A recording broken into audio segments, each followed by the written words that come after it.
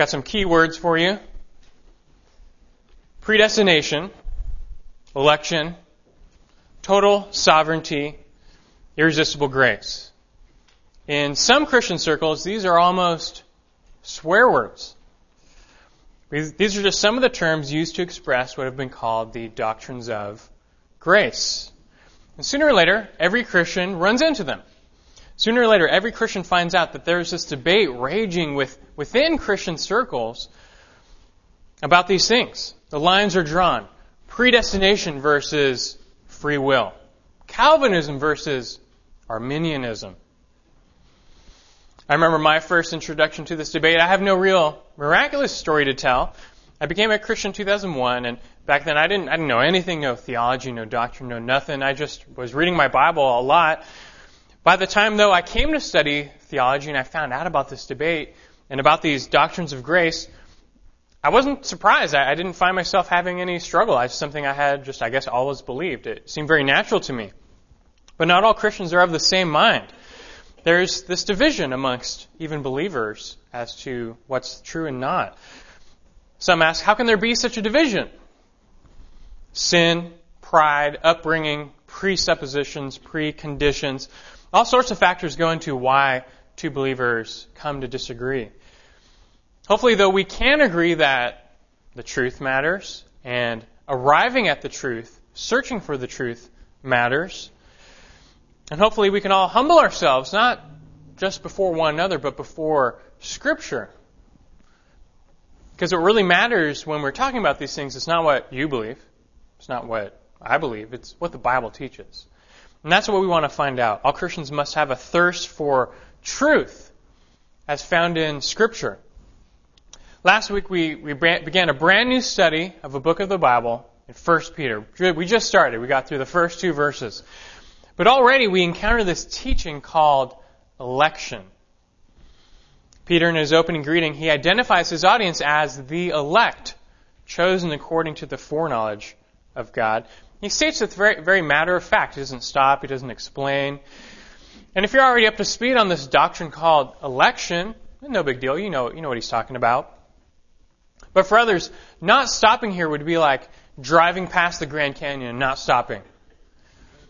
And here in 1 Peter, we're driving past this monumental teaching, and I just can't help but pull us over, stop the car, let's get out, let's look around for a little bit. Then we'll hop in the car next week, get back with 1 Peter. That's what we're going to do today. Even though we just started 1 Peter, we're already taking a break, just 1 week. And I want us to stop and take a closer look at what are called the doctrines of grace.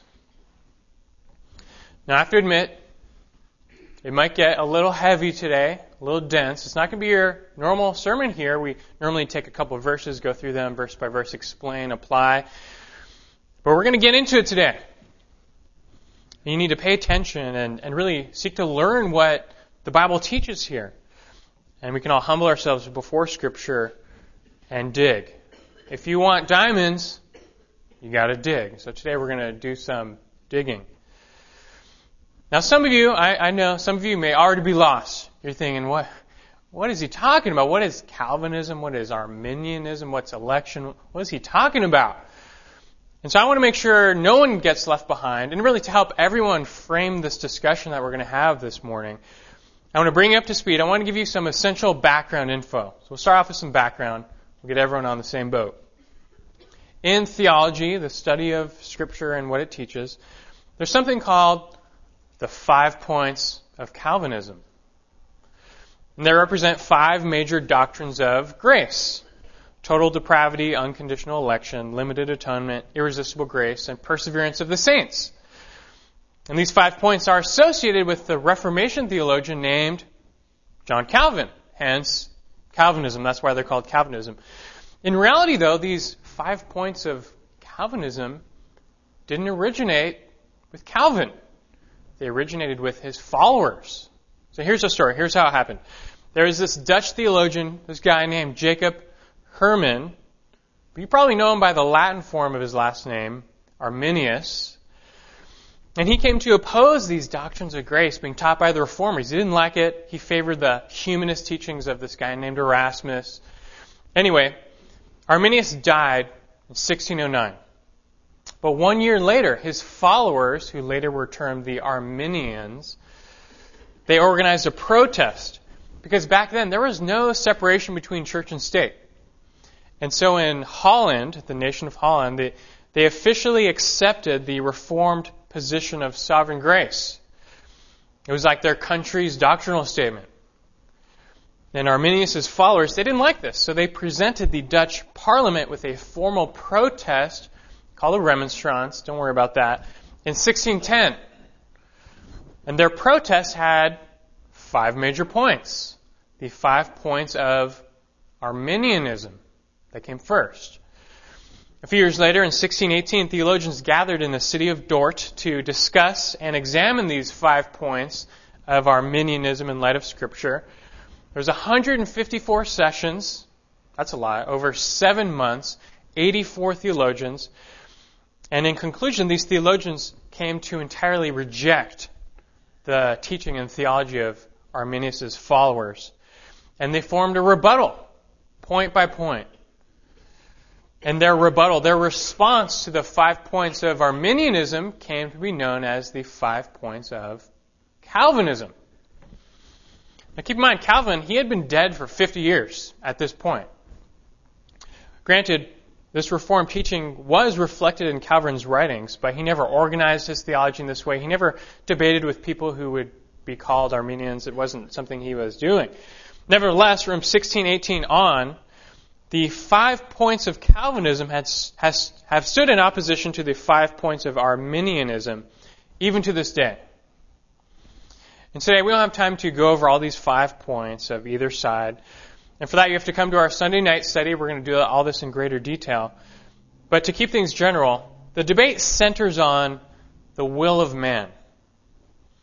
Is man basically good or not? Does man have the ability to choose God on his own or not? Does man have an absolutely free will, or does God influence man's will? Are some people elected or predestined unto salvation? And if so, how does that work? These are some of the questions addressed by this debate. It's nothing new. Years before Calvin and Arminius, there was Luther and Erasmus going back and forth. And then centuries before that, back in the 5th century, you had Augustine and Pelagius going back and forth. The same issues. Today in America, in Christianity, the debate continues. Early in America's history, Calvinism was dominant. But starting in the 19th century, Calvinism fell out of favor because of the rise of the individual in America. The importance of the self, the power of the self took center stage, and that fits right in with Arminian thinking. Although in recent years, it's interesting, Calvinism has had a large resurgence, especially among the younger generation. So that's a little history, a little background, trying to get you up to speed on what's going on here. We've got 2 sides. There's people called the Calvinists, or that's a label, who believe in the bondage of the will, God's sovereign grace, predestination, unconditional election. And you have this other group called the Arminians who don't believe those things. And these are essentially the debate lines, and hopefully this helps frame the picture for you. So where do we go from here? Where are we going with this? Well, like I said, if you want the full treatment, that's on Sunday nights. We're doing our Basic Bible Doctrine series. We're going to go through this. But right now, we don't have time to cover all these issues. I just want to focus on one thing, because we can't go all over the place here. One thing for this morning, the doctrine of election. Have you heard of it before? The doctrine of election. Not like voting election, but it's spelled the same way. Why do I choose election? Well, it's one of, if not the dividing issue between these two groups. The greatest amount of controversies attached to this thing called election, as well as the greatest amount of misunderstanding. Another major reason I want to cover election, though, is because it's right here in 1 Peter. We just started 1 Peter, and right away we get confronted with this doctrine of election. It comes up again and again in Scripture, so now is a good time to talk about it, to preach on it. So today, we're going to take a much closer look at the doctrine of election. But I don't just want to tell you about it. I want to show it to you. I want you to see it for yourselves from Scripture. I want to show you the doctrine of election from Scripture, its meaning, its basis, its application. And I want to show you how the Arminian understanding of election really falls short in many ways. I'm not the biggest fan of labels, but that being said, the teachings aligned under the label of Calvinism prove themselves to be true to Scripture. Like I said, you're probably already getting this. It's going to be a heavier sermon. It's a thicker, denser, meatier sermon this morning. But follow along if it helps. Take some notes to keep you tracking. And here we go. I want to start off with an initial definition of election. It's a good place to start. I'm going to give you an initial definition of this thing called election. If you're taking notes, you can write this down. Election is an act of God whereby, before the foundation of the world, He chooses some people for salvation. Election is an act of God whereby, before the foundation of the world, He chooses some people for salvation. It's simplified definition. We're going to come back. We're going to expand on it a little bit. But this will get us started. Election is an act of God whereby, before the foundation of the world, He chooses some people for salvation. Now, since we're talking terminology, let me throw predestination out there for you. Have you heard of that one? Another big word. Predestination, what is it? To be honest with you, for most purposes, you can pretty much treat predestination and election to be synonymous. For most purposes. I mean, you could say that God predestines some to salvation, or that God elects some to salvation. Basically mean the same thing. If you really want to get precise, predestination looks at things more holistically, and it includes God's choosing of some people, called election, and His passing over of other people, called reprobation. We're not going to get into that today. And so for our purposes, you can pretty much think of election and predestination as being essentially the same thing, synonymous. That's a little terminology. We've got to get that out of the way, or really under our belt. But now we come to the million-dollar question, the question we have to ask. Does the Bible actually teach this?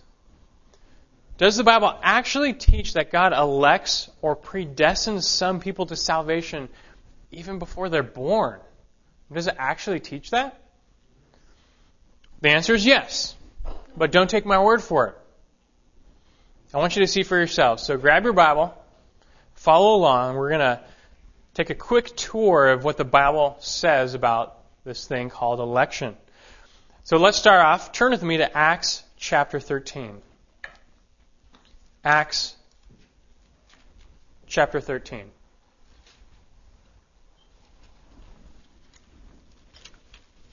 We're going to hopefully rattle through these, not spending a lot of time on any one, because I want to cover a lot of ground and just show you the weight of Scripture on this topic. What does the Bible say about it?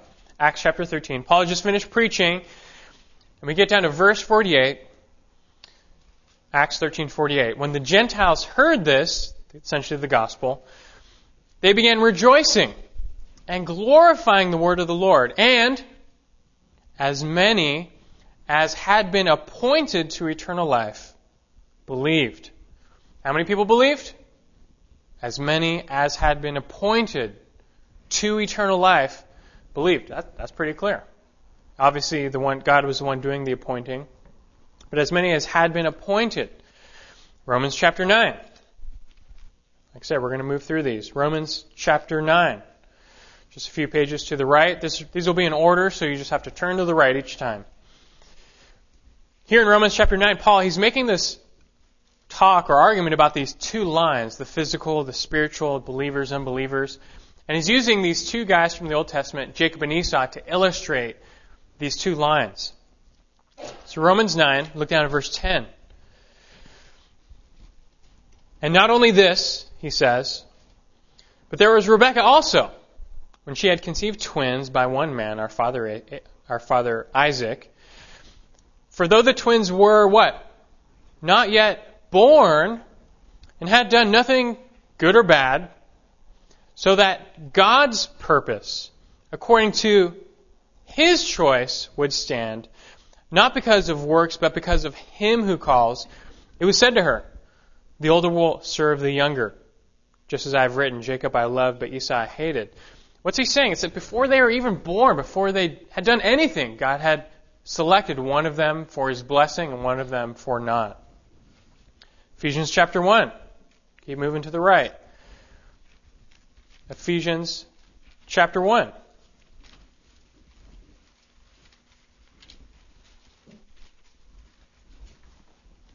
Here we have another, perhaps the clearest text on the issue. Ephesians chapter 1, look at verse 3. He's just starting off this letter. He says, "Blessed be the God and Father of our Lord Jesus Christ, who has blessed us with every spiritual blessing in the heavenly places in Christ, just as he chose us." It doesn't say we chose him. It says he chose us in him when? When did God choose us? What does it say? Before the foundation of the world, that we would be holy and blameless before him. In love, he predestined us to adoption as sons. That's just talking about salvation. In love, he predestined us to adoption as sons through Jesus Christ to himself. What's this according to? According to our foreseen faith, according to our foreseen goodness, according to our foreseen merit. What's this according to that God chose us? Verse 5, according to the kind intention of his will, to the praise of the glory of what? Of our faith, of our goodness, of our merit, to the praise of the glory of his grace, which he freely bestowed on us in the beloved. Is that clear? And for us, it's just passive. We're just receiving this. And God is choosing, God is selecting, God is predestining, God is blessing, God is bringing us to salvation. When it comes to this doctrine of election in Ephesians 1, it's like a bullhorn verse. It's like he's shouting this truth through a bullhorn, and it's coming through loud and clear. And look, you don't need a Bible doctrine to understand this. You just have to do some Bible reading and see what it says. And to the contrary, you need to do some serious exegetical gymnastics to make this seem like anything else. One more for you. Keep turning to the right to 2 Thessalonians. 2 Thessalonians, not far. And get to chapter 2, verse 13.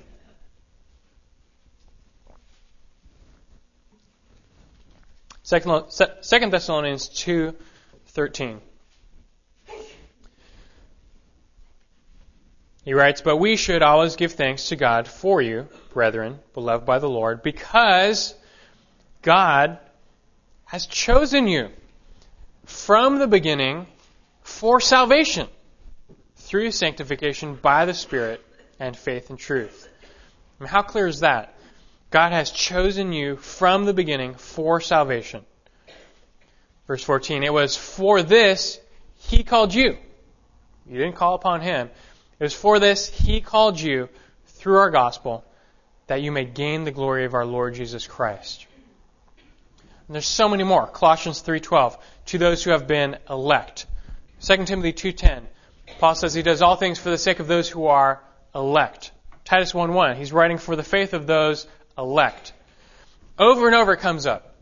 And these aren't even all the verses. The doctrine of election, it's plain to see. It's just right here. The Bible teaches that God, before the foundation of the world, chose some people for salvation. He predestined certain people to be saved. Now get this. Talked earlier about these two camps, right? The Calvinists, the Arminians, right? Which of these two believes in election and predestination? The answer is both. Both groups believe in election and predestination, Calvinists and Arminians. Let me explain. Side note first, there are some wacky Arminians who teach crazy things, and there are some wacky Calvinists who teach crazy things. I'm not talking about either of them. I'm not concerned about the fringes and the people who go way overboard. But genuine, scholarly Arminians who believe the Bible is God's Word, they do believe in election and predestination. All those verses we just read, they know you can't get around them. The Bible is very clear that it teaches election and predestination. What's the difference? The difference comes down to how God predestines some people to salvation. The difference comes down to how God makes his choice. That's the real difference. The Reformed or the Calvinistic view, it's called unconditional election. Unconditional election, which is what we believe here. What is the basis of God's choice? His predestining choice. According to unconditional election, the basis is God's perfect will and nothing else. The basis is God's will and nothing else. God does not elect people to salvation based on some condition that they meet, hence unconditional. There's no conditions attached. It's just God's choice. God elects people irrespective of who they are or what they do. God's election is based on his perfect will. However, the Arminian view is different. It is called conditional election. Unconditional, now there's this conditional election. And so what is the basis of God's predestining choice? According to the Arminian view, before the foundation of the world, God uses his foreknowledge to kind of look down through the corridors of time and find out who would believe in him of their own free will, and then he chooses them or he predestines them in return. In other words, God foresees all the people who would choose him of their own free will, and he just chooses them back. He elects them, and those are the elect. That's how they explain all those verses we read, talking about election or predestination. This is called conditional election because God's choice, it's conditioned upon a person's foreseen faith. I'm already going to stop for a recap because I want to make sure no one gets lost. Some of you, you've heard this before. This is not new. It's easy, fine. But for others, this may be new. This may be confusing. So here's a recap. The Bible teaches something called election or predestination. Election is an act of God whereby, before the foundation of the world, he chooses some people for salvation. And in reality, all believers believe this. Calvinists or Arminians, the two sides, they both believe in election. Both believe that God predestines some people to salvation. The real difference between the two is how God does it. How does God make his choice? According to the Calvinist view, God chooses people according to his own will and nothing else. God's choice of a person, it's not conditioned upon anything in them. And this is why it's called unconditional election. That's one side. According to the Arminian view, God chooses people according to a foreknowledge of their faith. God looks forward into time. He finds out who will choose him of their own free will. And then he elects them in response. God's choice of a person is conditioned upon their foreseen faith. And this is why it's called conditional election. So that's where we're at. That's where we've come. Hopefully you're tracking. I said it's going to be a lot today. Our next move now is to take this deeper into this question of how. How does God make his choice? Because that's what divides. How does God predestine people? Is it according to his own will and nothing else? Or is it according to his foreknowledge of a person's faith? Which is it? Well, let's talk about it. Let's start with this idea of foreknowledge. Foreknowledge. Foreknowledge is taught in the Bible. In fact, we saw it last week in Peter's introduction. He called out his audience as being elect. But he also, in verse 2, says they are elect exiles according to the foreknowledge of God the Father. So foreknowledge, it's a biblical word. We just have to ask, what does it mean? Well, the word for foreknowledge itself, we'll start there. In the Greek, it's prognosis. Doctors still use the word today, the prognosis, or as a verb, prognosko. It's formed by taking the word for before, pra, and the word for knowledge, gnosko, and cramming them together. Prognosko, it means to know beforehand. Previous knowledge. That's what it means. However, when the biblical writers use this word, it means something more than just simply advanced knowledge. What do I mean by this? Well, if you want to understand the biblical concept of foreknowledge, you have to understand the biblical concept of knowledge. Knowledge when it comes to people. And I'll explain this. You see, in the Bible, to know a person, it doesn't mean you just know facts about them or data. That's not what it means when we say in the Bible, we know someone. Rather, to know someone means you have a relationship with them. That's how the word is used. And when the Bible speaks about God knowing us, or us knowing God, it's talking about a saving relationship. I want to show this to you. It's this important. I want to show this to you. So now turn backwards with me to John chapter 10. This won't take long. Just John chapter 10.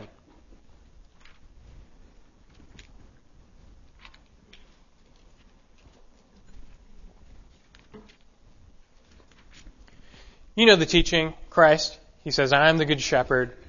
I'm sure you're familiar with that. Let's take a closer look at what he says. Notice every time he says the word translated know, to know, in your Bible, every time it's this word, gnosko, which means to know. Gnosko. There it is. Verse 14, John 10, verse 14. He says, I am the good shepherd, and I know, gnosko, I know my own. And my own know, same word, me. Even as the Father knows me, and I know the Father. Gnosko. I lay down my life for the sheep. So what's he saying here? Is he saying that he has an intellectual knowledge of his sheep? That he knows data about his sheep? No. He's saying that he has a relationship with them. That's what he means when he says, I know my sheep. He has a relationship with them. Look down at verse 26, John 10, verse 26. He says, but you do not believe because you are not of my sheep. My sheep hear my voice, and I know them, gnosko, and they follow me. And I give eternal life to them, and they will never perish, and no one will snatch them out of my hand. My Father who has given them to me is greater than all, and no one is able to snatch them out of my Father's hand. It's very clear.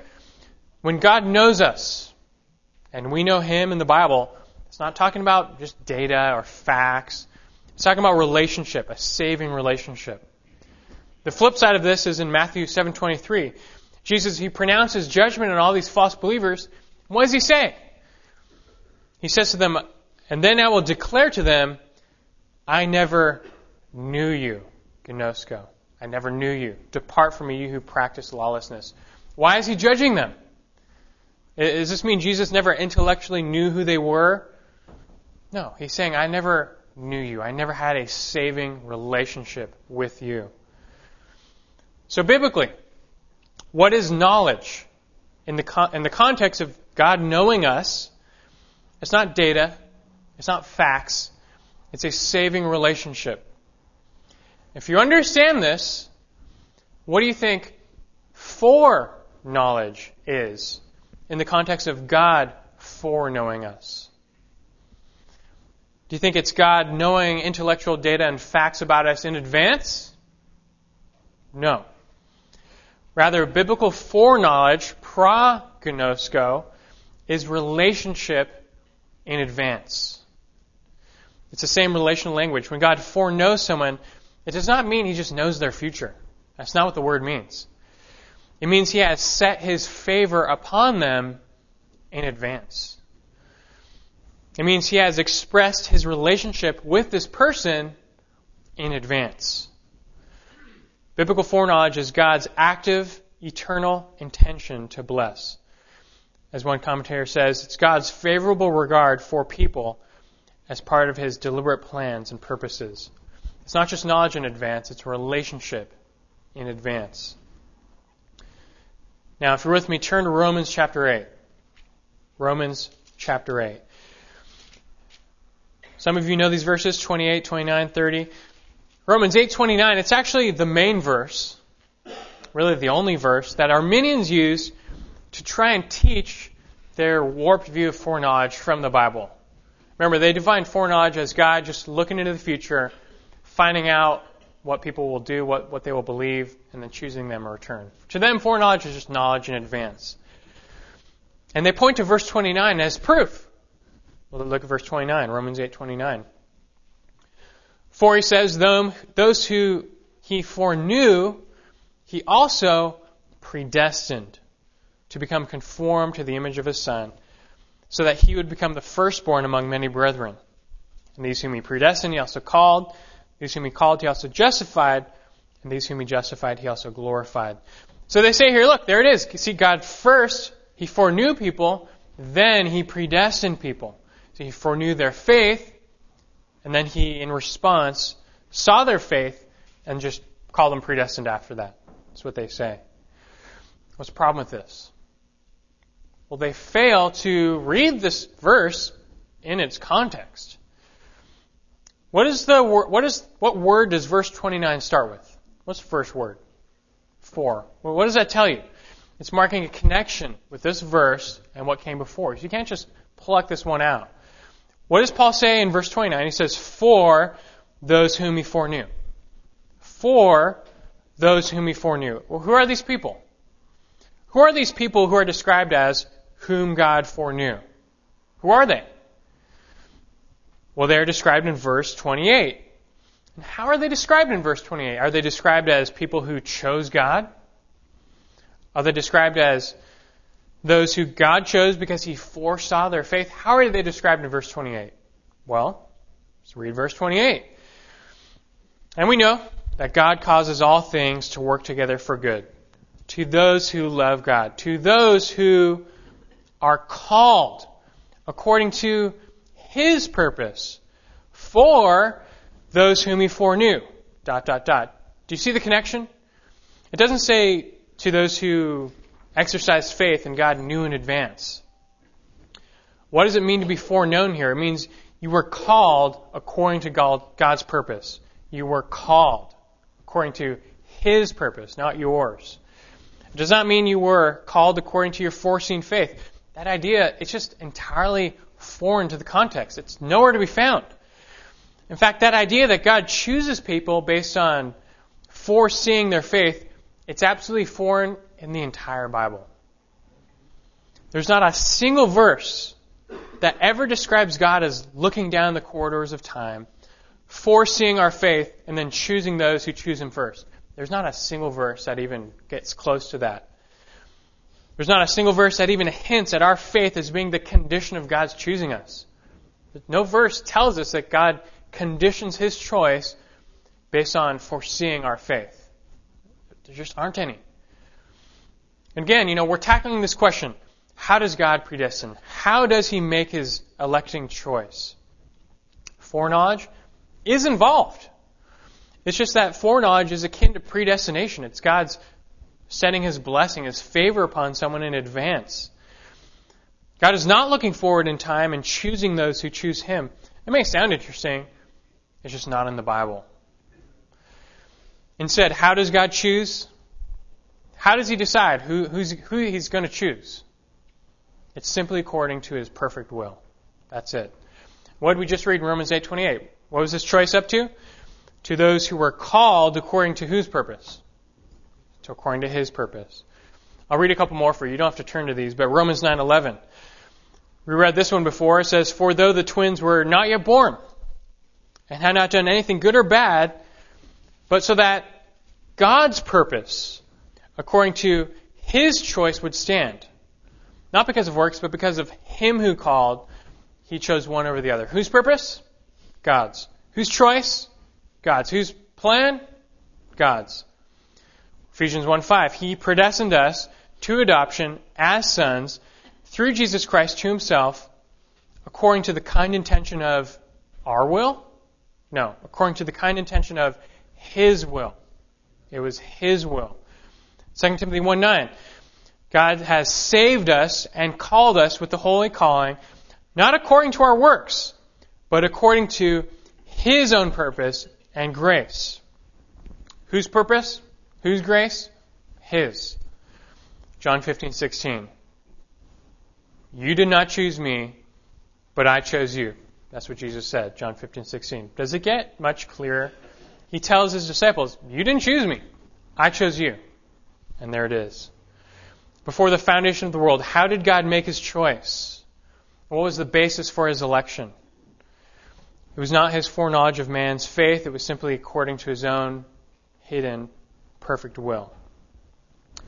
So now we're able to arrive at a better understanding of this thing called election. Earlier I gave you a simple definition, remember? Election is an act of God whereby before the foundation of the world, He chooses some people for salvation. But now we're able to get more precise and a better definition here. Election is an act of God whereby before the foundation of the world, He chooses some people for salvation, not according to anything foreseen in them, but entirely according to His sovereign will. And that's how we round off this definition. Not according to anything foreseen in them, but entirely according to His sovereign will. This is the doctrine of election, or you could say unconditional election. So here we are. We've come a long way. If you're tracking, be proud of yourself. You've come through some substantial stuff here. And I hope now that this doctrine of election, it's less confusing to you, less foreign, seems less distant. Hopefully it's starting to make sense to you. And that you see the weight of Scripture on this issue. We're not quite done, though. The debate's not quite over. You remember this group called Arminians? When they're presented with all these Bible verses on how God chooses according to His will, and not according to His foreseen faith, they stick to their guns. They hold on to this idea of God choosing according to His foreknowledge because their entire system is built on it. If the Arminian concept of foreknowledge fails, their entire system fails. And so they just hold on to it. They have to. They would be left completely unable to explain election and predestination otherwise. If their view of foreknowledge were wrong, this would be a death blow to Arminianism, if their foreknowledge was wrong. So now I want to take things a little bit further. Earlier I said I wanted to help you understand the doctrine of election. Hopefully we've accomplished some of that. Hopefully you're starting to get it. Now I want to weigh in on this debate between Calvinists and Arminians. Like I said before, if their view of foreknowledge can't hold water, then it's game over. And so now I want to spend a little time to show you how their view of foreknowledge is about as watertight as a cheese grater. And there are several critical problems with the Arminian view of foreknowledge. For the sake of time, I want to give you three. 3 reasons why the Arminian view of foreknowledge is wrong. 3 reasons why the Arminian view of foreknowledge is wrong. Number 1, this view of foreknowledge wrongly elevates man's free will. This view of foreknowledge wrongly elevates man's free will. And this is getting at the heart of the problem. All the way back, they've taken this concept of man's absolute free will and they've elevated it above everything else. They've made man's absolute free will, which means it's not influenced by anything, and they've made it supreme. It's the governing idea of Scripture, man's free will. They even made it that God Himself would never intervene or influence man's will because even God has a supreme regard for man's freedom. What's the problem with this? Just that it's not found in Scripture. I mean, it sounds good philosophically, but what are we doing today? What does the Bible teach? The Bible makes God's sovereignty, not man's will, the overriding, controlling factor of the universe. Never does the Bible elevate man's will or even suggest that God sits with His hands tied, unable to affect the will of man. And to the contrary, the Bible describes God as absolutely supreme.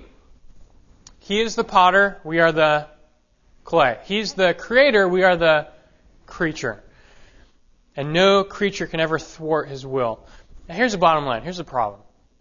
When you make something the foundation of your theology, and that thing is not in the Bible, you've got issues. I mean, you're going to have problems. And this is why the entire system of Arminianism, it's bankrupt. It has a foundation of sand. That's the first reason. Second reason, this view of foreknowledge would result in 0 people getting saved. Ever think about that? This view of foreknowledge would result in 0 people getting saved. Think about this. Here's another huge problem with their view of foreknowledge. They completely misunderstand the fallen nature of man. Arminians believe that man is basically good. That sin problem, it's not that bad. It doesn't affect his will. And they believe that man can, on his own, choose God. If he wanted to, he can choose God. Once again, it's just not what the Bible teaches. The Bible teaches that man is not basically good, but fallen, corrupt, depraved. And this applies to all people without exception after the fall. And as a result of the fall, our very natures, which includes our will, become sinful and corrupt. We become sinners. We are born sinners. And this affects our will. And because of sin, man loses the ability to choose God. So here's how it would work. Let's just pretend that God chose people based on his foreknowledge. Let's pretend it were true.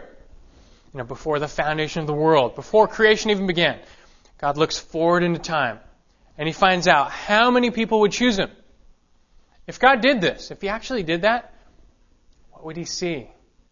How many people would he foresee choosing him of their own free will? Zero. Left to their own sinful, rebellious, corrupt, and depraved natures, absolutely no person could or would choose him willfully. If God did not intervene, nobody would be saved. This is so huge. It's one of the most fundamental problems with Arminianism. There are none righteous, not one.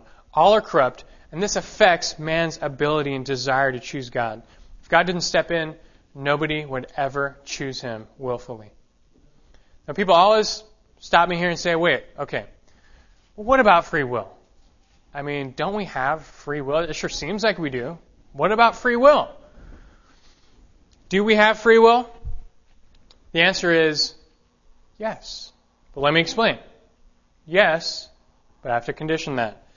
See, right now, you are free to do whatever you are able to do. No one disputes that. You can do anything you are able to do. It's just that Calvinists understand that after the fall, your free will is limited. It is enslaved to sin. And so there are really certain things you can't do. And if you want to get really precise, the debate here, it's not about free will. It's about limited ability. If you're taking notes, write that down. Limited ability. That's the issue. After the fall, people have limited ability. Their wills are free, but at the same time, not. They're restricted by their limited ability, and hence we could call them bound. It's not as free as Adam's was. I'll give you an example. Let's say right now, I told you, jump to the moon. You right now, jump to the moon. Could you do it? No. But wait, I thought you had free will. Doesn't mean you can do whatever you want? Well, no. I mean, because your free will is still limited by your ability. You don't have the physical ability to jump to the moon, so you can't really choose to do that. And the same is true spiritually. After the fall, your ability to choose God is limited. In fact, your ability to do anything good before God is limited. And when I say limited, I mean you can't do it. You have no ability. For the unbeliever, he can do whatever he wants within his ability. It's just that his ability no longer includes being able to choose God. It's just something he can't do anymore. And so back on track. If Arminian foreknowledge is true, and God looked forward into time to find out who would choose him, because of our fallen natures, because of our limited ability, he would see 0 people choosing him. The Arminian idea of foreknowledge does not take into account just how much sin affects our will and our ability. And for this reason, it's false. 0 people would be saved. I'll finish up here. Last one, number 3. This view of foreknowledge doesn't get God off the hook. This view of foreknowledge doesn't get God off the hook. What do I mean by that? Well, I said before, one of the main reasons they created this idea of foreknowledge is to uphold the will of man, the free will of man, right? Well, another reason they created this idea is to uphold the love of God. The love of God. You see, they think that God's love is at stake when it comes to this idea of sovereign election versus foreknowledge. And they develop their theology in large part to get God off the hook for sending people to hell. Here's how it works. This is what they reason.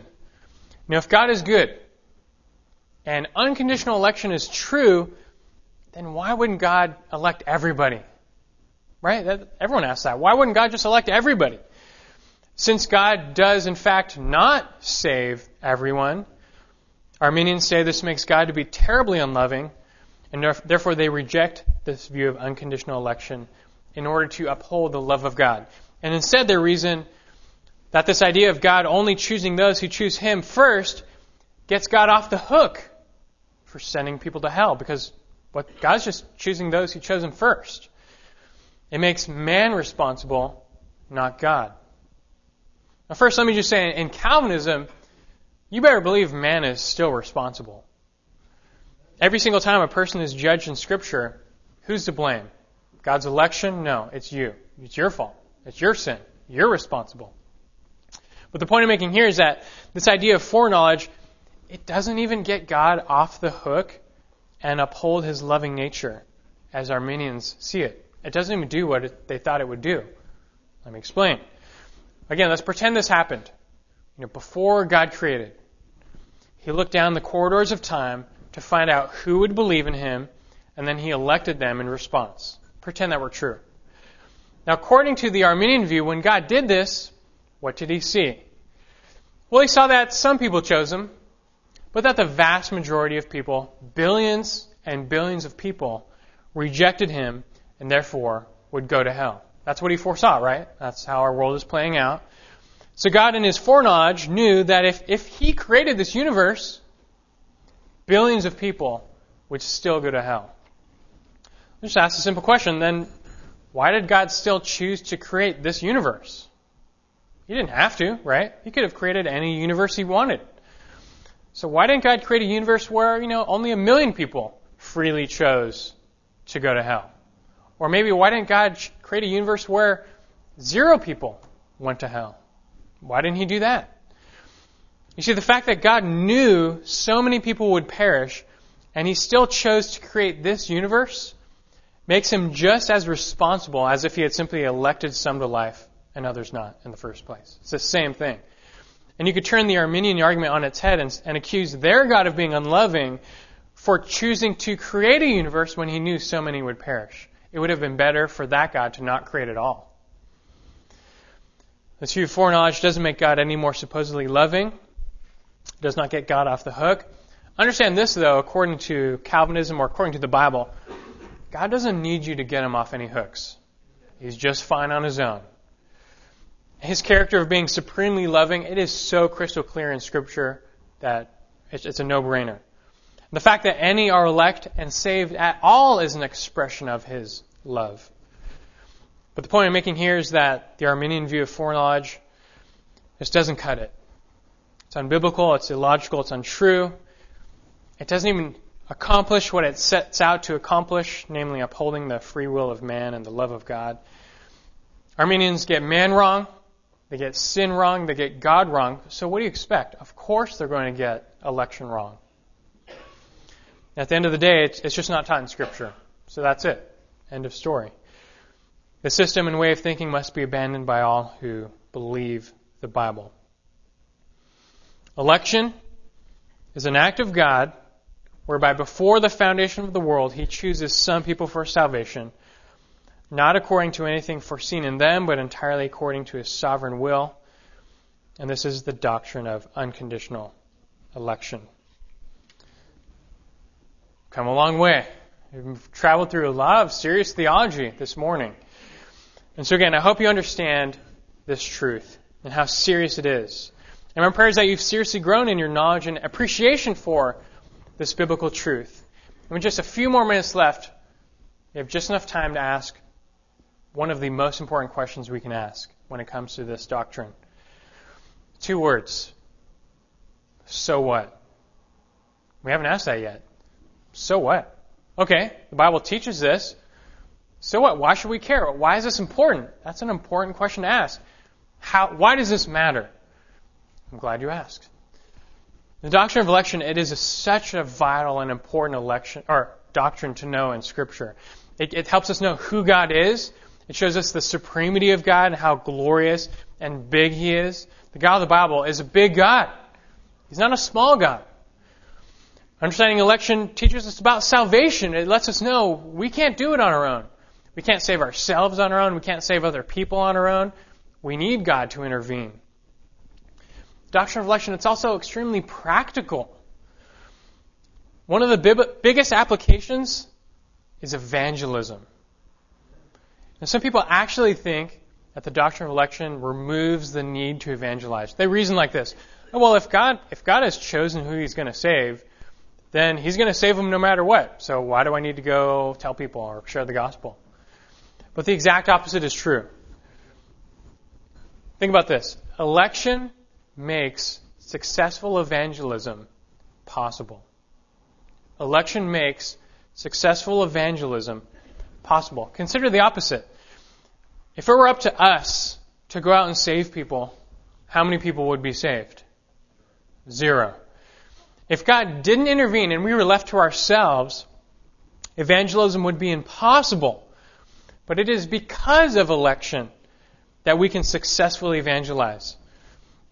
I'll be brief with this, but Paul, missionary journeys, he shows up, he gets to Corinth. And God speaks to him at Corinth. And he says, just so you know, Paul, I have many elect people in this city. And we have no idea who the elect are. That's not the purpose of the doctrine. But on this one instance, God revealed to Paul, he says, I've got many people in this city. How did Paul respond to that? Did he say, oh, well, God has elect people in Corinth. I don't really need to be here then. I'm going to move on. I don't need to talk to them. Or I'm just going to go relax. That's not what he did. Instead, he stayed there for 1.5 years. And that's the longest time he spent in any one place except Ephesus. Why? Why did he stay there for so long? Precisely because God had so many elect people there. Paul is going to evangelize and minister to everyone so that the elect might come to salvation. So if you want a huge application of what we talked about this morning, evangelize. Leave here and go tell people the gospel. Tell them about Jesus. We have no idea who the elect are. That's not important. That's not the goal. But the point is to go blanket the entire earth with the gospel that the elect might come to salvation. This is the work of God in His sovereignty, and He's given it to us. And an election enables it to be successful, to be possible. So you want to apply election, then talk about evangelism. Another huge application is encouragement. We talked about this last week in 1 Peter, so it won't be long, but to those who've been called, to those who have been elected, you can take great encouragement. If you've been chosen by God, you're safe, you're secure. Those in the Father's hands cannot escape. You may suffer, you may go through trials, you may go through tribulations, but nothing can interfere with God's good plan for His chosen ones. And that's such an encouragement to hold fast in the difficult times and to endure and remain faithful to the Lord, because He will bring you to glory. For those who believe, you've been chosen. And if you've been chosen, nothing is going to stop God from bringing you to glory. And that's an encouraging truth. Last major application, we'll end with this. The doctrine of election gives us a major reason to glorify God. If you want to apply, once again, everything we've learned, one word: worship. Worship. Worship God, the God who chose you before time began to bless you and be in a relationship with you. There's no room for boasting here. We didn't do anything to earn or deserve this. And we have to confess, we have no idea why God chose us and not someone else. Nevertheless, we can thank, worship, praise, and glorify God for His choice. God has chosen some vessels to experience glory, and far from boasting in this, let us simply worship the God who chose us with our lips and our lives. I'll close by reading for you. You don't have to turn here. 1 Corinthians chapter 1, verses 26 through 31. Just listen along. Paul writes to believers, he says, "For consider your calling, brethren. There were not many wise according to the flesh, not many mighty, not many noble. But God has chosen the foolish things of the world," that's us, "to shame the wise. And God has chosen the weak things of the world," that's us, "to shame the things which are strong. And the base things of the world and the despised God has chosen the things that are not, so that he may nullify the things that are, so that no man may boast before God. But by his doing, you are in Christ Jesus, who became to us wisdom from God, and righteousness, and sanctification, and redemption, so that just as it is written, let him who boasts boast in the Lord. So let's accept this doctrine of election and boast in the Lord. Let's pray.